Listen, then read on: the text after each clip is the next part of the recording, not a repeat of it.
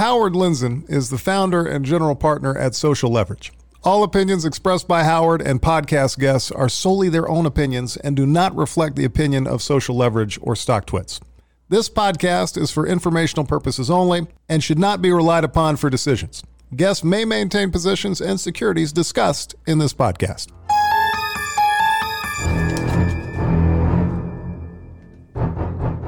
It's FOMO Friday.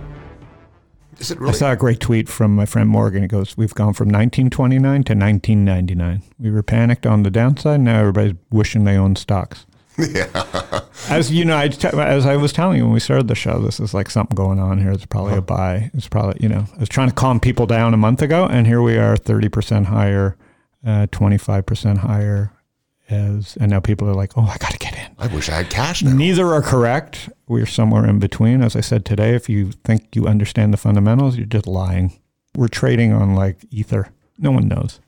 Whole new territory here. Whole new territory. So please enjoy this rally, but like be responsible. And let's think about community. Speaking of community, today, who's just been focused on community since he dropped out of the tech scene a little while ago and is working on a lot of new stuff. Today, we're going to talk to Chris Sacca, who, full disclosure, is an LP in Social Leverage.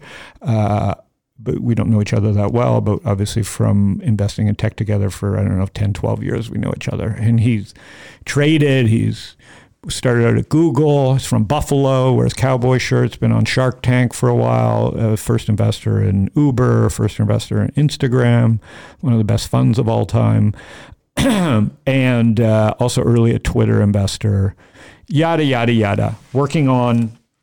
He'll tell us he's working on a new low carbon, kind of a global climate fund. He'll end with that and talk about that because he's living in Wyoming off the grid for the last little while, raising his kids.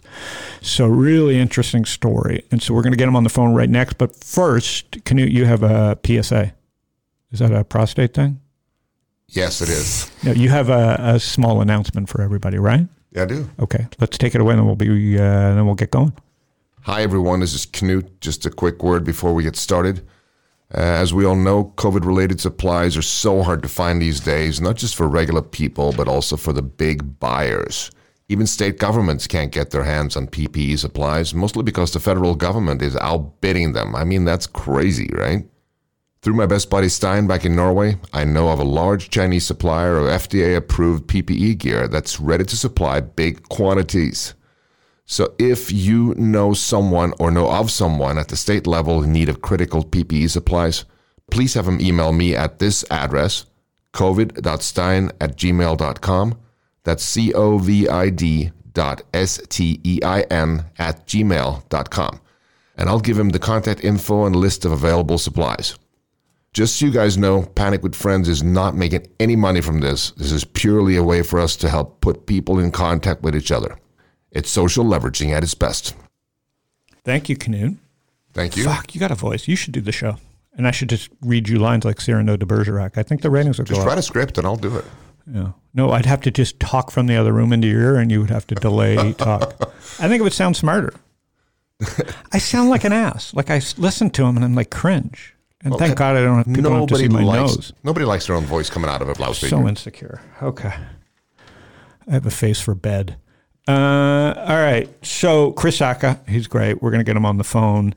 He doesn't hold back. So I'll have to kind of hold him back because I don't want to cause him any aggravation.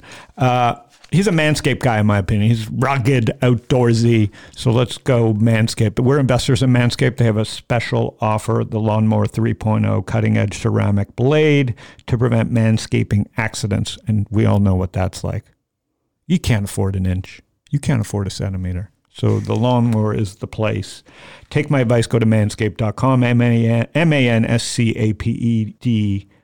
I think I spelled it wrong. And try the Lawnmower 3.0. Use Social Leverage, our fund name, to get a 20% discount and free shipping. Let's get Chris on the phone.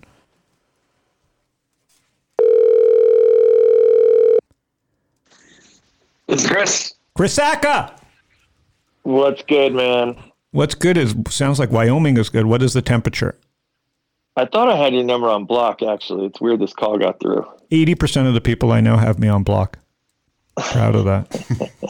Or mute. 20% mute, 80% block. Or their kids answer. Today is like, yeah, it's like 48, so fishing season has started. It's balmy. I'm going to have to come fish with you. I'm a big fisherman. What do you fish for there? Are you fly? Like, do you throw like worms and chunks of corn dough and stuff like that? Or are you I don't try. Guy? I find Arizona is known for lightweight explosives. So why kill animals? Like, why kill the animals to kill the animals? Just a lightweight surface explosive, and they float right to you. That's how Jews in Phoenix fish. Just a little meth on the end of your lure. Yeah, just a little. Just that's interesting too. So tell me, you're in Jackson, Wyoming. Yep. And how big's the family now? You have 3 kids. Yep. And everybody's quarantined and working from home. Yeah, Google sent me my location-based activity update today, and it says I've traveled 8 car miles in the entire month of March. There's going to be the lowest deaths in this country of all time. I mean, obviously COVID is a disaster, but I think people are going to be dying less because no one's driving. I mean, look, there are all these threads about, hey, it's great because carbon emissions are down and stuff. And so I don't think anyone should be celebrating a pandemic. Right. But this is an epidemiologist's dream. Like, you can imagine what's going to happen to the actuarial tables. This is one of the greatest data experiments in history. Yeah. And that's not to be insensitive about it. It's just, we are going to be learning from this for decades. We're going to have hindsight bias up the yin yang. Like, this is a wall of worry that this market, you're not a markets guy, but I am, but it's a wall of worry that any kind of economic traction in new directions, which is going to get you back in the game, I know it, and we'll talk about that, is going to create this wall of worry for hardworking people that's going to be epic. Well, yeah, I mean, ultimately we have to realize this isn't a black swan event. This was entirely predictable. Even Taleb says that's not a black swan event. No, this was going to happen. It was inevitable. And so, but I think it's wild just to look at the kind of the second and third order functions of what's happening here. So, like, you shut down all the factories in China, and it turns out your NO2 emissions come way, way down. And suddenly people stop getting all the respiratory, ailments and stuff like that. And so, like, you look at how many millions of people in China die from emissions, air pollution and emissions. Yeah. And suddenly we've got this situation where, they got some respiratory relief. And you don't have people driving around, so nobody's getting drunk and crashing into each other. On the other hand, I have a feeling that domestic abuse cases are way up. So it's just going to be fascinating. And people are probably getting less exercise, so we probably accelerated our obesity curve. I didn't think of that. I'm the opposite right now, but that's interesting. But not that I haven't thought about killing somebody. So yeah. On the other hand, they might be eating less restaurant food, so sodium intake might be down. Who the hell knows? It's just going to be fascinating. Oh, it's an experience. It's a test of the emergency broadcasting system, like globally over and physically. It's ridiculous. It's like you said. Like, I have never had the opportunity to watch a panic from my desk with no interruptions. I don't have 3 kids at home. I have 2 kids that are, call out of the house. So it's literally been Zen, a month of Zen, where I actually have done 40 podcasts with friends. So, and people like you would never even call you to bug you, but you actually found some time, because there is a little bit of time that you have now to think about this stuff, right? Because you don't do podcasts anymore. I mean, you used to be so busy every minute. I mean, I'm busier than I've ever been. That's why I don't do podcasts anymore. Yeah. But I mean, right now we're doing 80 hours a week of relief efforts, both philanthropic and then operationally. I mean, we're getting PPE into the country and distributed. This morning I've been distributing antibody tests to frontline caregivers to see if we have any indications of this underlying, mass population of folks with antibodies. So far, not seeing it, but fingers crossed. So doing, look, I think we're at the beginning of the curve of the destruction for Main Street America in terms of, you saw those job losses, but that stuff takes a long time to trickle through. And I would argue, Chris, so those numbers were there. They were just I would call them underemployed. I would say we were at 15% underemployed. Now we're 30% unemployed. Maybe 20%. I'm never going to argue with you on something like that, of course, right? Yeah. I mean, that's just how this economy has been evolving. Yeah. And so, yeah, those numbers are going to get nasty. I mean, here, we're in a tiny little mountain town, but it's dependent upon tourism, and obviously with no tourism, all the hotels, restaurants, bars, everything is shut down, the resorts. But the local food bank last week served 8 times as many visitors in a week as they did in all of last year. And it's just, the need is just going to be bonkers. And so we're obviously focusing on the healthcare need. How do we get people into these facilities? How do we get them tested? How do we keep them safe? The caregivers as well as the patients. Mm-hmm. How do we even research what's going on? I think you saw, under the leadership of the Collison brothers at Stripe, we launched this thing called Fast Grants, which was, we just launched it a couple of days ago. It's 48-hour turnaround to anyone working on peer research in an academic institution related to COVID-19. And so really hoping we see some benefits out of that stuff. Academics are super fascinated by it because nobody's ever granted money that fast. I know. Trent Griffin was telling me on the podcast yesterday. He goes, "This is like going to speed up medicine. Like you can't. It's a miracle. It's like it's a miracle at some levels because 15 years becomes 2 years." Yeah. Look, there are a bunch of VCs who say just dumb, horribly insensitive shit all over Twitter. Yeah. And then just get barked out of the room on this stuff. But what I do like is that a wider swath of people are turning their attention to these issues, learning the details, learning what the operational hurdles are, learning what's frustrating. I mean, guys like Peter Pham, who normally don't get involved in issues like this, mm-hmm. Peter's staying up all night long trying to figure out how to navigate getting millions of units of PPE, of protective equipment, into this country.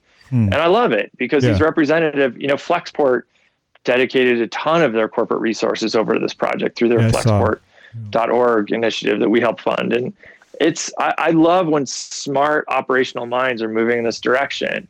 I love that a lot of people are learning some of the basic biology right now. I mean, 3 weeks ago, there are very few people in this country who could tell you about IgG and IgM and the difference between those two types of antibodies and how they might be reflective of current or past infections.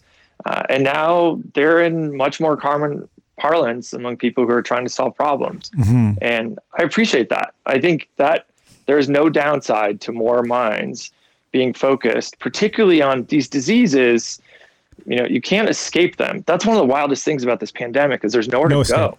Nowhere to go. Right. I'm coming here with Canute every day. Like there's nowhere to go. No, in fact, the rich people tried to go to all their ski towns and they just fucked up those towns. So they're the ones that spread it to those towns. Right.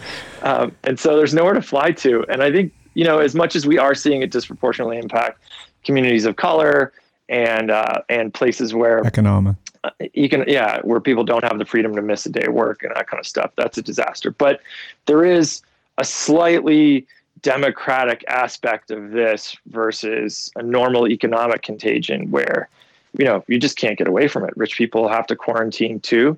And so the more of the nation and the world's brain trust that we can get invested in thinking about solutions and treatments, diagnostics, supportive care, therapeutic care, and cures, the better. Yes. Well said. Can I dumb it down for a minute and ask about Shark Tank? Yeah, of course. So how long did you do that? I was a little bit jealous. That was fun. Was it fun or not? I mean, I couldn't do TV in the makeup. Super fun. Okay, so when did you do it? I was there season 7 and 8, and then they played some of my stuff in season 9. They took some episodes off the cutting room floor and jammed them into season 9. The audience wanted more of me. So, quick question: Is it true Mr. Wonderful has bad breath? I've never heard that. I will tell you this. Well, I said that. I don't know if I've heard it anywhere else, but he just seems like he has bad breath.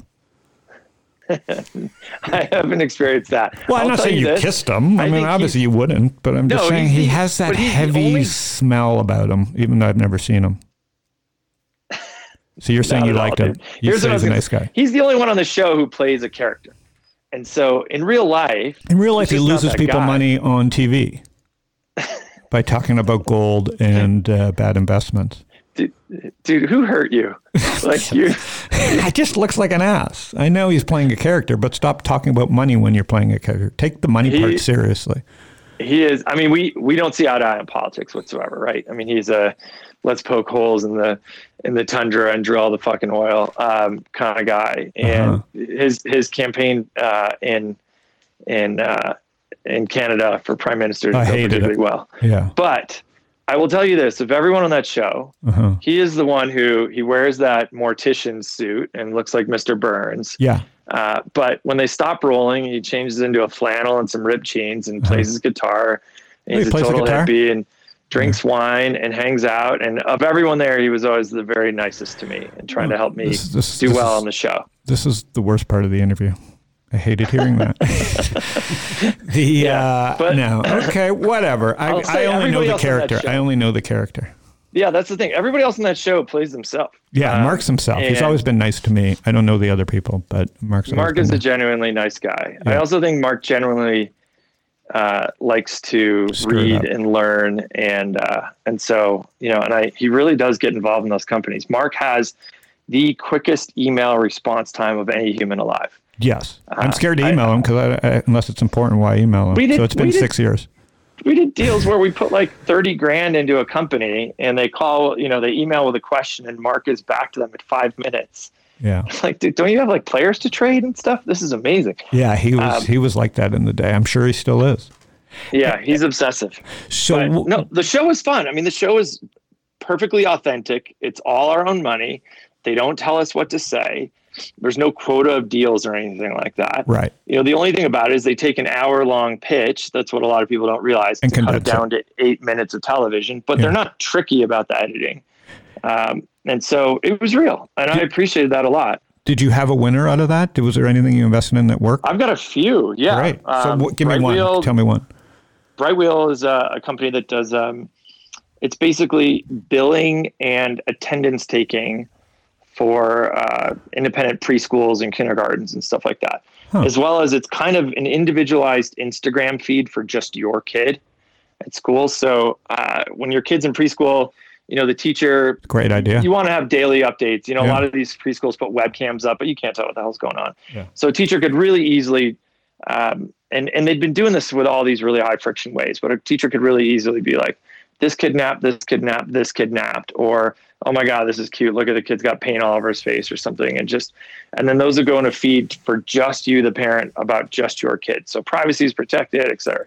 Really, really fun stuff. That company is killing it. Another company is Hatch. So Ann Crady-Weiss started this company that originally was this hypersensitive baby changing table where you could tell how much your baby nursed based on how much they weighed. Yeah. I think True Venture's an investor in that, maybe. Exactly. That sold really well. But then she moved into this thing called the Rest Light. And the Rest Light is just this programmable night light for your kid's room that plays sounds, changes lights. I mean, we use it as a red light, green light to tell our kids when it's okay to come out of their room downstairs to make sure they get enough sleep. But and then she's launching a new product for adults this year to help adults sleep better. It's just kind of amazing. But sleep is such a big category. It fascinates me. I can't remember if she's saying this number. I'm going to go ahead and say it. I think it's public, but I think she's going to do 60 million this year. So I remember seeing that at the beginning. So she kind of pivoted. She's just smart. Yeah, but it's just she's just one of the great entrepreneurs. Yeah. So, but no, that show is super fun. If I were still investing in regular consumer products, I would absolutely still be on that show. It's a blast. Yeah, you were a consumer product. Well, I shouldn't say were. You're not washed up. You are a consumer investing legend. I guess that's how we came across each other. So you were born in Buffalo? Yeah, outside of Buffalo, a little town called Lockport. Yeah, Lockport. And so do you remember? Canal. Yeah, a lot of arson. I grew up in Toronto. At night news, I would just watch Buffalo burn. Watch fires in Lackawanna. Yeah, Lackawanna, Cheektowaga. I'd watch the Bisons play. I would go to see Joe Cribbs do mattress commercials when I was a kid. I think you're younger than me, so you may not even remember that. No, absolutely. Do you remember Irv Weinstein, though? That was the guy. Fucking Irv Weinstein was sauced. Yeah. That guy was sauced every night. And Rick Azar. And man, I mean, Don Luce, I used to go to the Sabres Leafs games, and then I used to go, that was my team, right? Like the Bills were my team because I had the Toronto Argonauts, where every team in Canada is named the same, so it wasn't very original. So, and then Bob McAdoo used to come play, for the Buffalo the Buffalo Braves. Their basketball team used to play occasionally. Yeah, the Braves is definitely before my time. Okay, but everything else, McAdoo. I was hanging in there with you. So when did you leave Buffalo? Or when did you run away? When did I flee? Yeah. I loved growing up in Buffalo, by the way. People who are going back now, for sure. Yeah, Buffalo's doing really well. Yeah. My brother made a movie called Buffaloed. Yeah. That was in theaters this year, and now you can see on demand at home while you're doing your quarantine. He was always the creative kid? Yeah. Well, when we were kids, my mom was a university professor, and she borrowed. The university had one VHS camera that she would borrow on weekends to bring home. Canute knows and my brother and I would make movies. And so I would shoot and he would be the star. And he went to NYU Tisch and went on. He was in Wolf of Wall Street. He was one of Leo's boys. I remember he was one of Leo's boys. I remember the tweets about that. That's cool. And where's he living now? LA? He's in LA. Yeah. He's a big writer and actor and produces that stuff. That industry is going to change, sold another man. feature. Won't it? So just making movies and the congestion of it all, and if they can just reduce the pay friction, which it seems like that's kind of happening.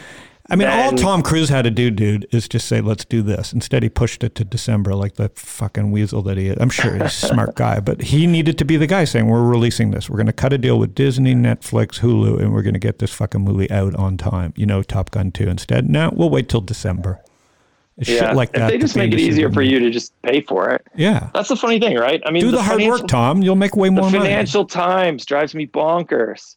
Like, terrible. I just take my money. Just don't make me fill out a goddamn form. And stop giving me links that are fake. Like, show a little tit. Like, give us a little financial tit. So edit that out.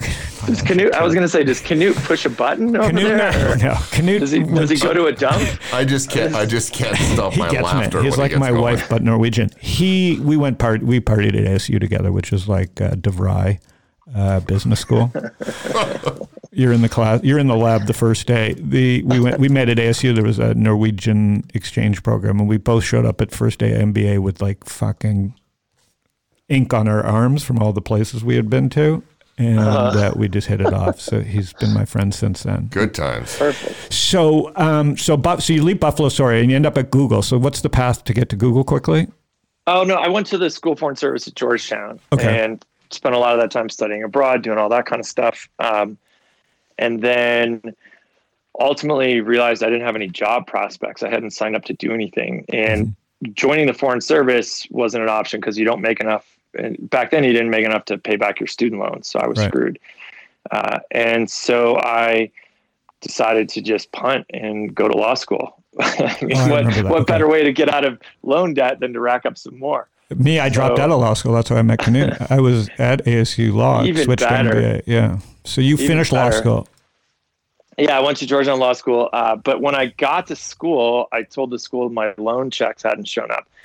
And I cashed them and I threw them into a bunch of online trading accounts, and I just kited those. You racked up some wins, and then you got fucking upside down. So that was your first panic. Reg T wasn't a thing yet, so that's the leverage reg, right? Where you have to go to 50% leverage. So these were all like DLJ Direct and CSFB and E-Trade and a bunch of the other ones. I had accounts everywhere because for $1,000 you could just get unlimited leverage. It was like the Robinhood bug recently, right? And so I would just go and just kite huge trades, triggering an immediate margin call. But I would have days of just sitting on that call, and I would soak up any of the aggregate upside across that position and then settle the call. Whereas today, Robinhood will cut me off for day trading for 3 months. Really? Well, I mean, yeah. If you, I didn't know this because I don't trade that often. But then the virus hit, and I have my kids, and we were farting around, and I was like, too many trades, and I broke some limit or something. I don't even know the rules because I don't trade. So the market was going up. This is 99 or 98. This started in 98.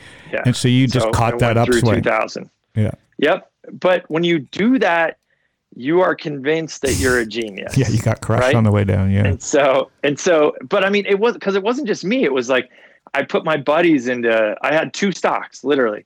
And I put my buddies into those stocks, and then they would sell and buy a boat and be like, "You're a genius, man. Like, thanks for the boat, thanks for the cabin." And, because my buddies were like bartenders and limo drivers and the guys I grew up with. And so it just became this reinforcing thing. Like, you're right. I am a fucking genius. I deserve this money. and then when it all goes south very, very soon, and I was margin to the hill, I went from 12 million of the good to 4 million of the bad in like a matter of 72 hours or so. And when it all went down, I convinced myself, well, that was just unlucky. And I think that's one of the most damaging things that any of us can do, whether it's in trading, in business, et cetera, is like we can assume that all the upside is causal, that we created that, and all the downside is just outside of our control. Yeah. And I think so. They couldn't stop you, right? Because it happened so fast. So I remember hearing the story once. So they sold out for their own account. They sold out for their own accounts. Yeah. And so I was able to get some of those trades reversed because they didn't give me the best price at the time. Uh-huh. But I didn't really have much of a leg to stand on overall because I was the one absolutely breaking the rule, leveraging all their money, and the market as these particular stocks fell apart. Due to, what I think at the time would have been easy to explain as black swan events.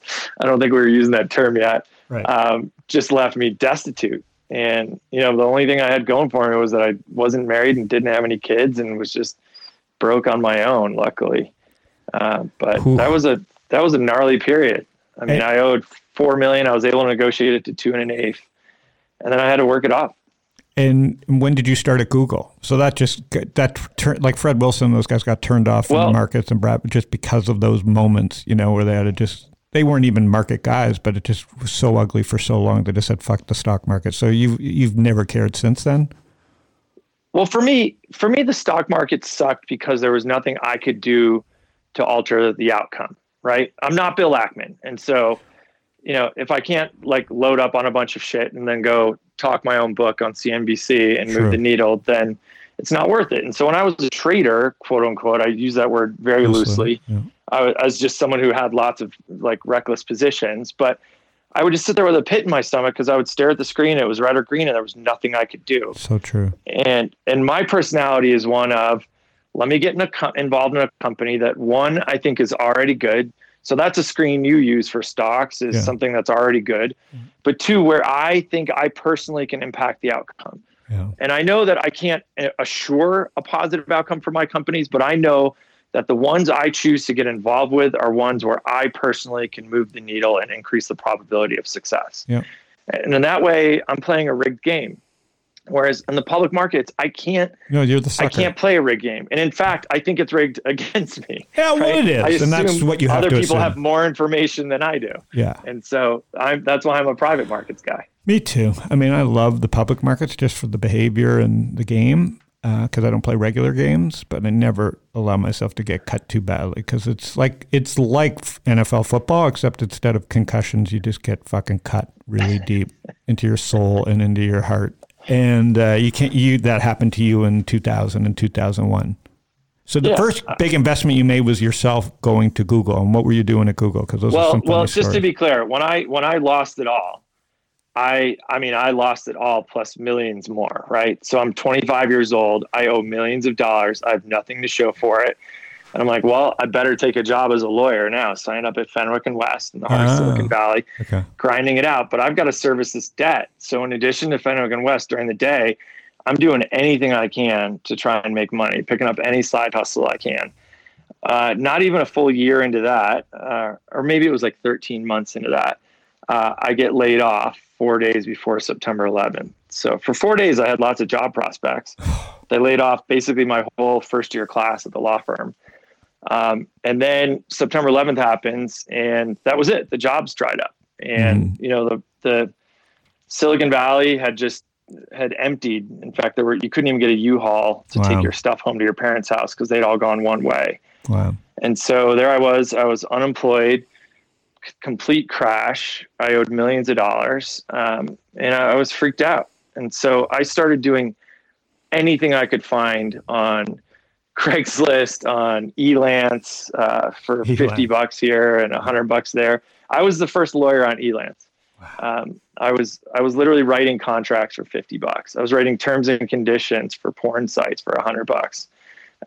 Just like literally anything I could find to try and make rent, let alone service of debt. It was an absolute disaster, man. I was writing business plans for companies in exchange for a little bit of equity here and there. You know, originally I sent out over 700 resumes without hearing a response. And I'm like, all right, I've got this hustle spirit. And so I was going to every business networking meeting I could find. And I had a business card that said Chris Sacca, attorney at law. And everyone would like tussle my hair and be like, you're a smart kid. Something will come together for you. And I'm like, I need something by like Friday, man. Like not by like end of the year. Like I need something right now. And so I eventually came up with this thing called the Salinger Group. I had my good friend, who's now my wife, Crystal, design a business card for me. I had a website that said a lot of nothing.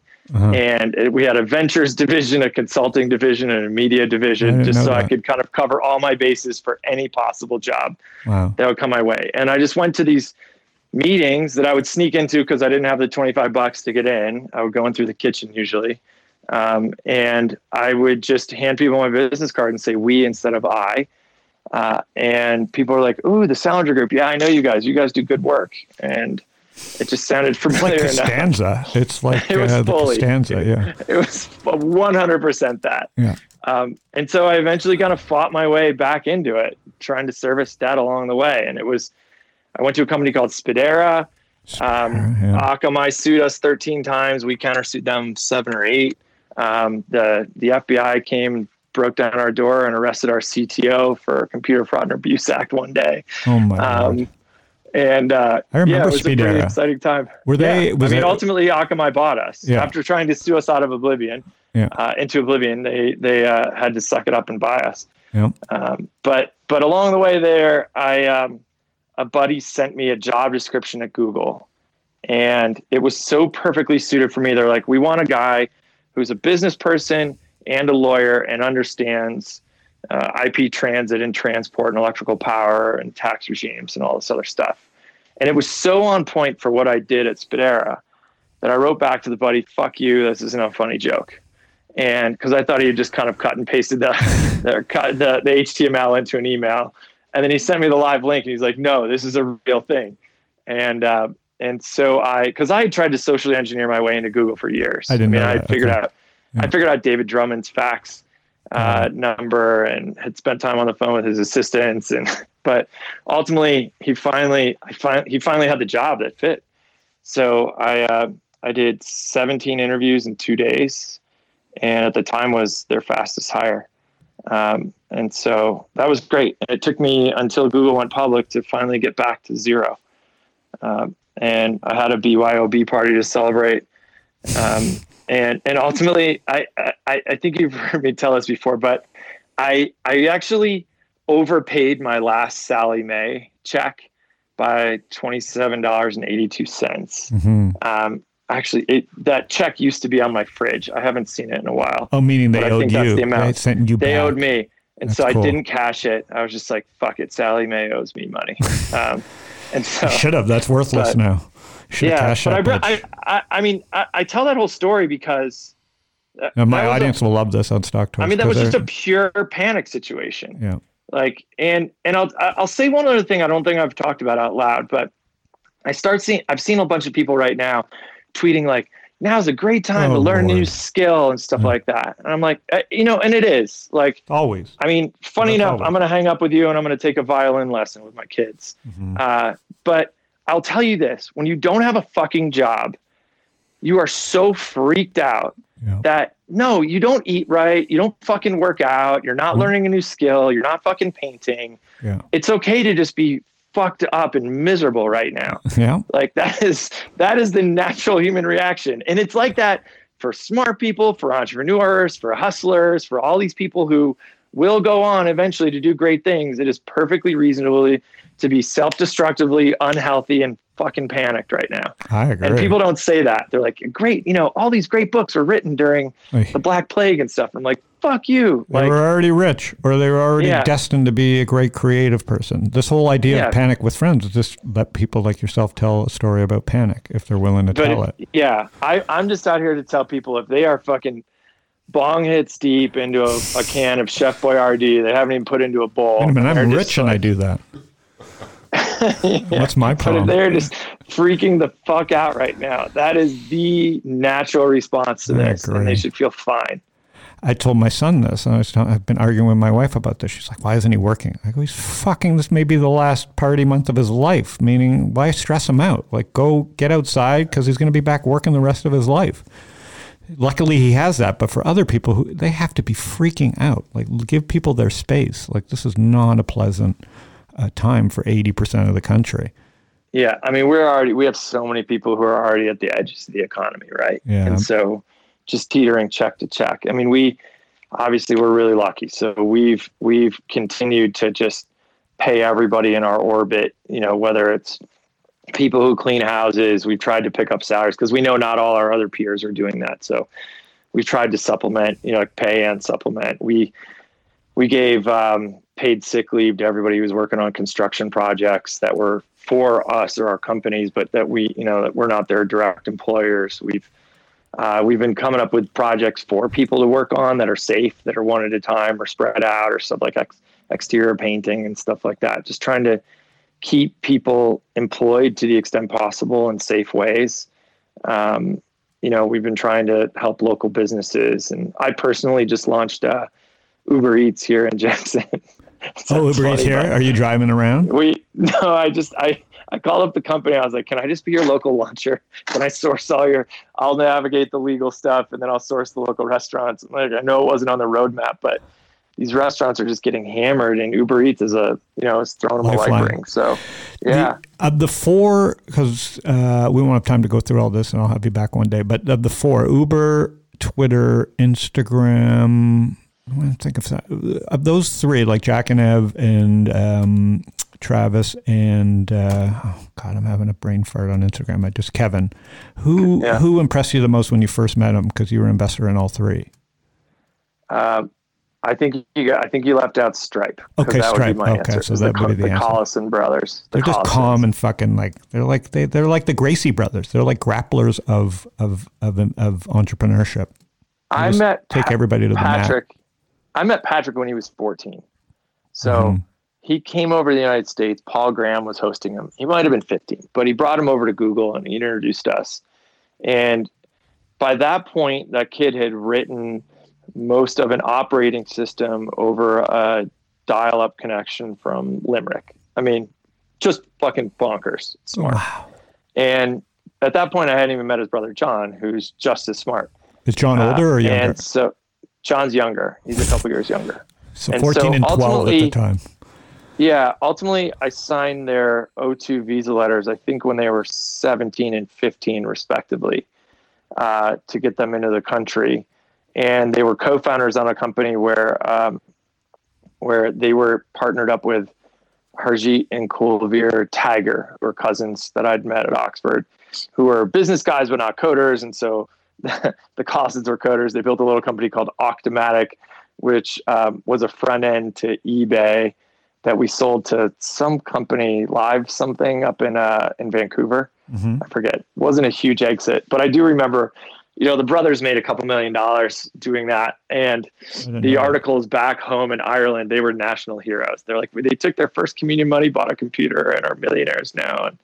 And, but those are the two smartest human beings on the planet Earth. And I say that as someone who absolutely adores and looks up to Larry Page, who has, I've spent time with most of the greats. I mean, I'm inspired by Bill Gates and think he is just punishingly smart and empathetic. But the empathy is really showing up in the last 5-10 years, huh? Yeah. I mean, I was raised to hate that guy. Growing up at me Google, too. Because I had to send my software to get flying windows on my box. I fucking thought they were the devil, right? Like, we remember. Like, fucking Egghead. I would get never from Egghead after fucking sending my software to Microsoft to peruse for a month to send me back the rights to put a flying fucking Windows so Egghead could never pay me. It was a great system back then. And people are mad at Apple for taking 30% for Magic. You know, like it's fucking people do not remember how evil Microsoft was. Microsoft was they were tough, fucking evil. They were tough. On a future episode, let's talk about what it was like to compete with them at Google, because we had them in the sights. But Patrick and John never forget a single thing they read. Neither of them. And in fact, remember they one of the first things they built as a side project was a downloadable Wikipedia. And they just remember it all. It's nuts. They have huge hearts. They do not, they're very exposed to the human condition. And they're just relentless. And, everything they do, they're incredible pilots. They're great athletes. They're just incredible people. And I think so of everyone I've worked with, I think they're the most magical. Okay. That's a cool story. The one common thread among all these guys. And so I'll take like Ev Williams, Travis, Kevin Systrom, Jeff at Twilio. Oh yeah. Jeff at Twilio. Yeah. The common thread across them, I'll throw in, I'm trying to think of who else. Shivani at Tala. So Tala is, it's like microfinance, micro lending for the developing world. You install an app, she looks at your Android phone and instantly tells you how creditworthy you are and makes you a mobile money loan on the spot. And her repayment rates are higher than any FICO loan, even to people who don't have a permanent address, et cetera. She's an absolute beast. And I'd say the common thread among all of them is that when I met them, or I'd known Travis a long time and I'd known Ev a long time, but when I talked to them about their companies, they were never trying to sell me. There was never like this, their heart rate didn't change and they weren't trying to get me excited about it. Instead, it worked the other way around, where they just spoke with this inevitability of the success of their thing. And I got drawn into that. So Kevin Systrom would be sitting all alone. One night, Travis Kalanick was actually pitching Uber to Jason Calacanis's Angel Forum. And it was in one of those co-working spaces in San Francisco. That is a room full of bad breath, but yeah, keep going. And they had turned all the lights down so that like Travis could be on, like an improvised stage. And in the shadows of that room, Kevin Systrom is building Instagram. Wow. And I had which was a pivot, right? Because it wasn't that a pivot? Yeah, Bourbon. Yeah, Bourbon. And so Kevin said, I just said, "Hey man, what are you working on?" And he's like, "I'd love to sit down and tell you about this thing." Wow. And so we sat down, we caught up, and at that time, by the way, this sounds hilarious in retrospect, but I had already made money on PhotoBucket. Flickr had already been sold. I'm like, man, photos are a done thing. Who can make money with photos? This is kind of silly. But Kevin would just speak and he's like, yeah, and when we get to 10 million users, it'd probably be a good time to roll out this feature. Oh my Lord. And I'm just sitting there like looking around the room like, dude, it's like you and Mikey and you're talking about 10 million users. What are you talking about? And yet, in the earliest days of Uber, when Travis was at my house up in Truckee and pacing around the kitchen as he always does, we would be talking about how we would just be using bits to deliver atoms, and we would have more information about transportation and logistics than any company in history. And we could deliver people, sure, but we could deliver packages and food. And, when we started going down the list of cities to launch in, Travis made Paris like number 3, I think. I remember I was on the web and Loic made, it was like just coming out. There wasn't anywhere in the world that hated this idea more than Paris. Yeah. They lit cars on fire. Yeah. But Travis is like, yeah, we should just go there. Why wouldn't we launch there? When you talk to Jeff Lawson, it was just clear to him that there was a massive problem with the regular publicly switched telephone network and how it interacted with the internet, and that he could make that interface just seamless and easy and basically use HTML to control the PSTN. And he just knew, he's like, and so when all the call centers are using this and when all the e-commerce sites have it. And so it's just, and I mean, it's funny when I first spoke with Shivani about her background, and she has this whole app and this whole data layer, and I was like, so who coded all this? And she's like, well, I did. And I was like, but you're not a computer scientist. And she's looked at me and she's like, Chris, it's not that hard. I taught myself. And it's just like the one thing that they all had in common was nobody was like falling all over themselves to be like, dude, this is the next greatest thing, I promise you. They just knew in the inevitability of their success. I mean, I remember Evan Williams and how when people would say, how is this ever going to monetize? It was like his head would break. It was like, wait, it's not obvious to you how much money we're going to make once we have all this attention on the platform? He's still the legend of legends and product. He might be one of the most thoughtful people I've ever met. I haven't really met him, but like history will show that like that guy's product skills are off the map. They're incredible. He just doesn't like to talk that much because when you ask him a question, he really likes to think about the answer. You put my mouth on his body. We could I'm a trillionaire. Instead, I'm like, my superpower is I read everything and forget it. That's why I'm a podcaster now. I have the skill. The superpower is what? What happened? So I could go on forever. Let's just talk about the future a little bit. What you're working on now, because you're coming off the mat. You're living a little bit off the grid and focusing on community and giving back. But the future, you've got to be dragged in now. So what do you got excited about right now? It's not so much dragged in. It's like, don't call it a comeback. I've been here for years. I wasn't calling it a comeback. I know. I'm just saying, like I announced a few years ago that I was just quitting investing. And that was mostly a way to just spare my inbox my inbox is already a disaster. And then you go on Shark Tank and it's just everybody who's ever had an idea is emailing you. And so I just needed to tap out of that. I didn't have passion for the things we were investing in. And it's not to say there isn't amazing stuff being built. It just wasn't my stuff. It wasn't getting me excited to wake up in the morning. And like stuff like I'm not a gamer. I had some younger people working for me who were super excited. And I was like, yeah, I get how this is going to be a big thing, but I'm just not excited to go like dive into it. It's not my world. Mm-hmm. And the blockchain is a fascinating intellectual experiment, but I realized I didn't have deep opinions about it.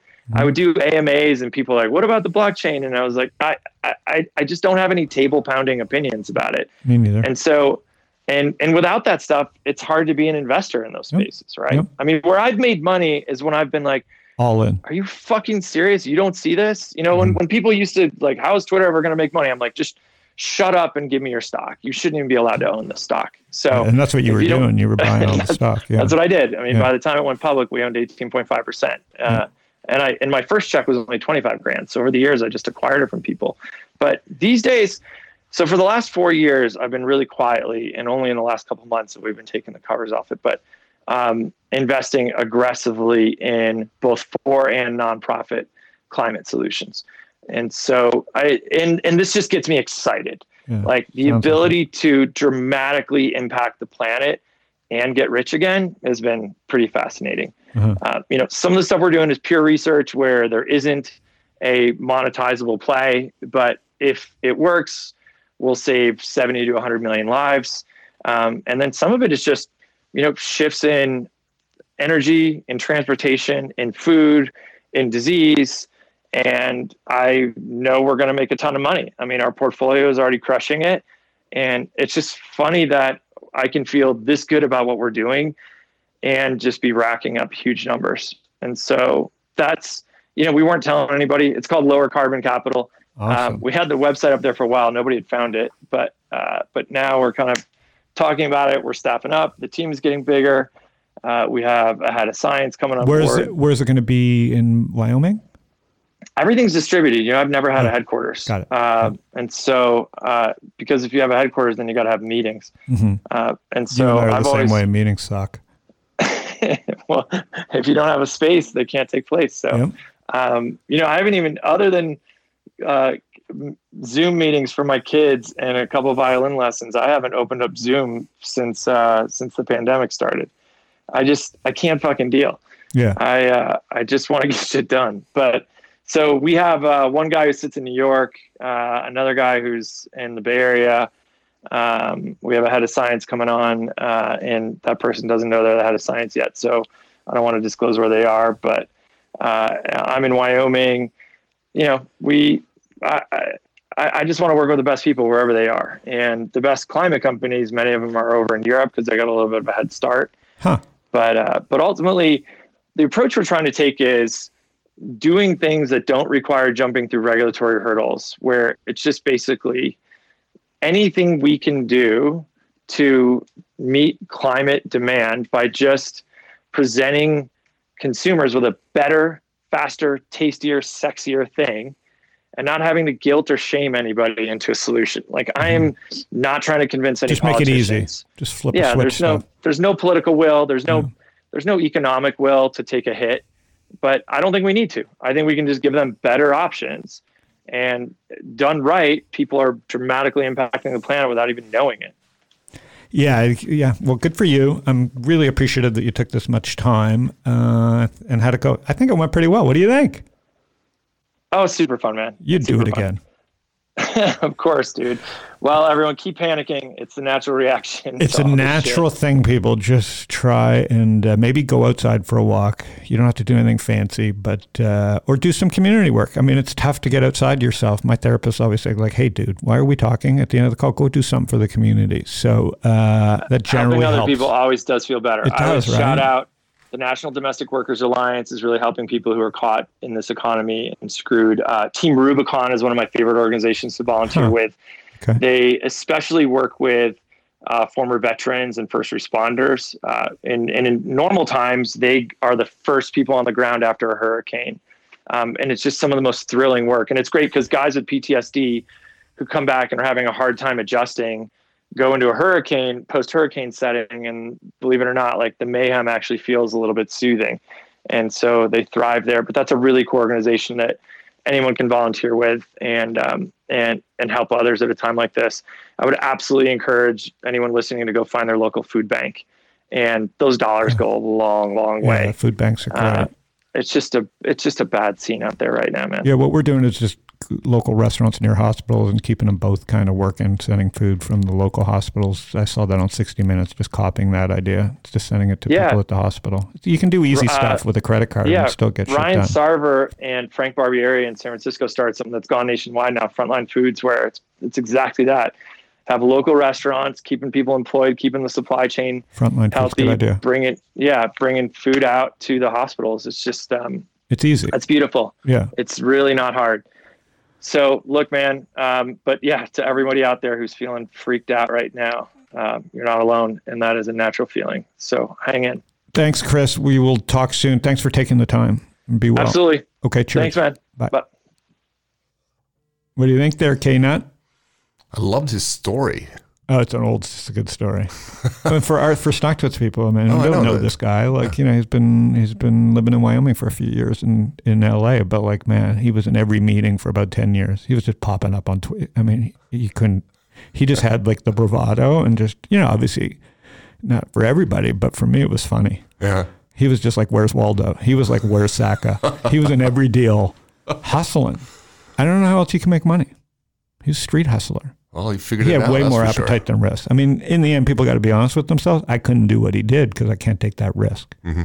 I'm just too wimpy, right? Mm-hmm. I don't want to live with that debt. I mean, I don't know. I mean, I guess it makes you do crazy things, And I think this generation, by the way, because they don't have credit card debt other than school debt, which is terrible debt. Like, credit card debt at least help the economy out. Right. If you own Best Buy, shit's getting done. Fucking your college just going into a goddamn whatever you call it, the endowment. You know what I mean? So like, we were stressed by our credit card debt. All right. So we're good. We're good. Yep. All right, everybody. We'll be back soon with another Panic with Friends.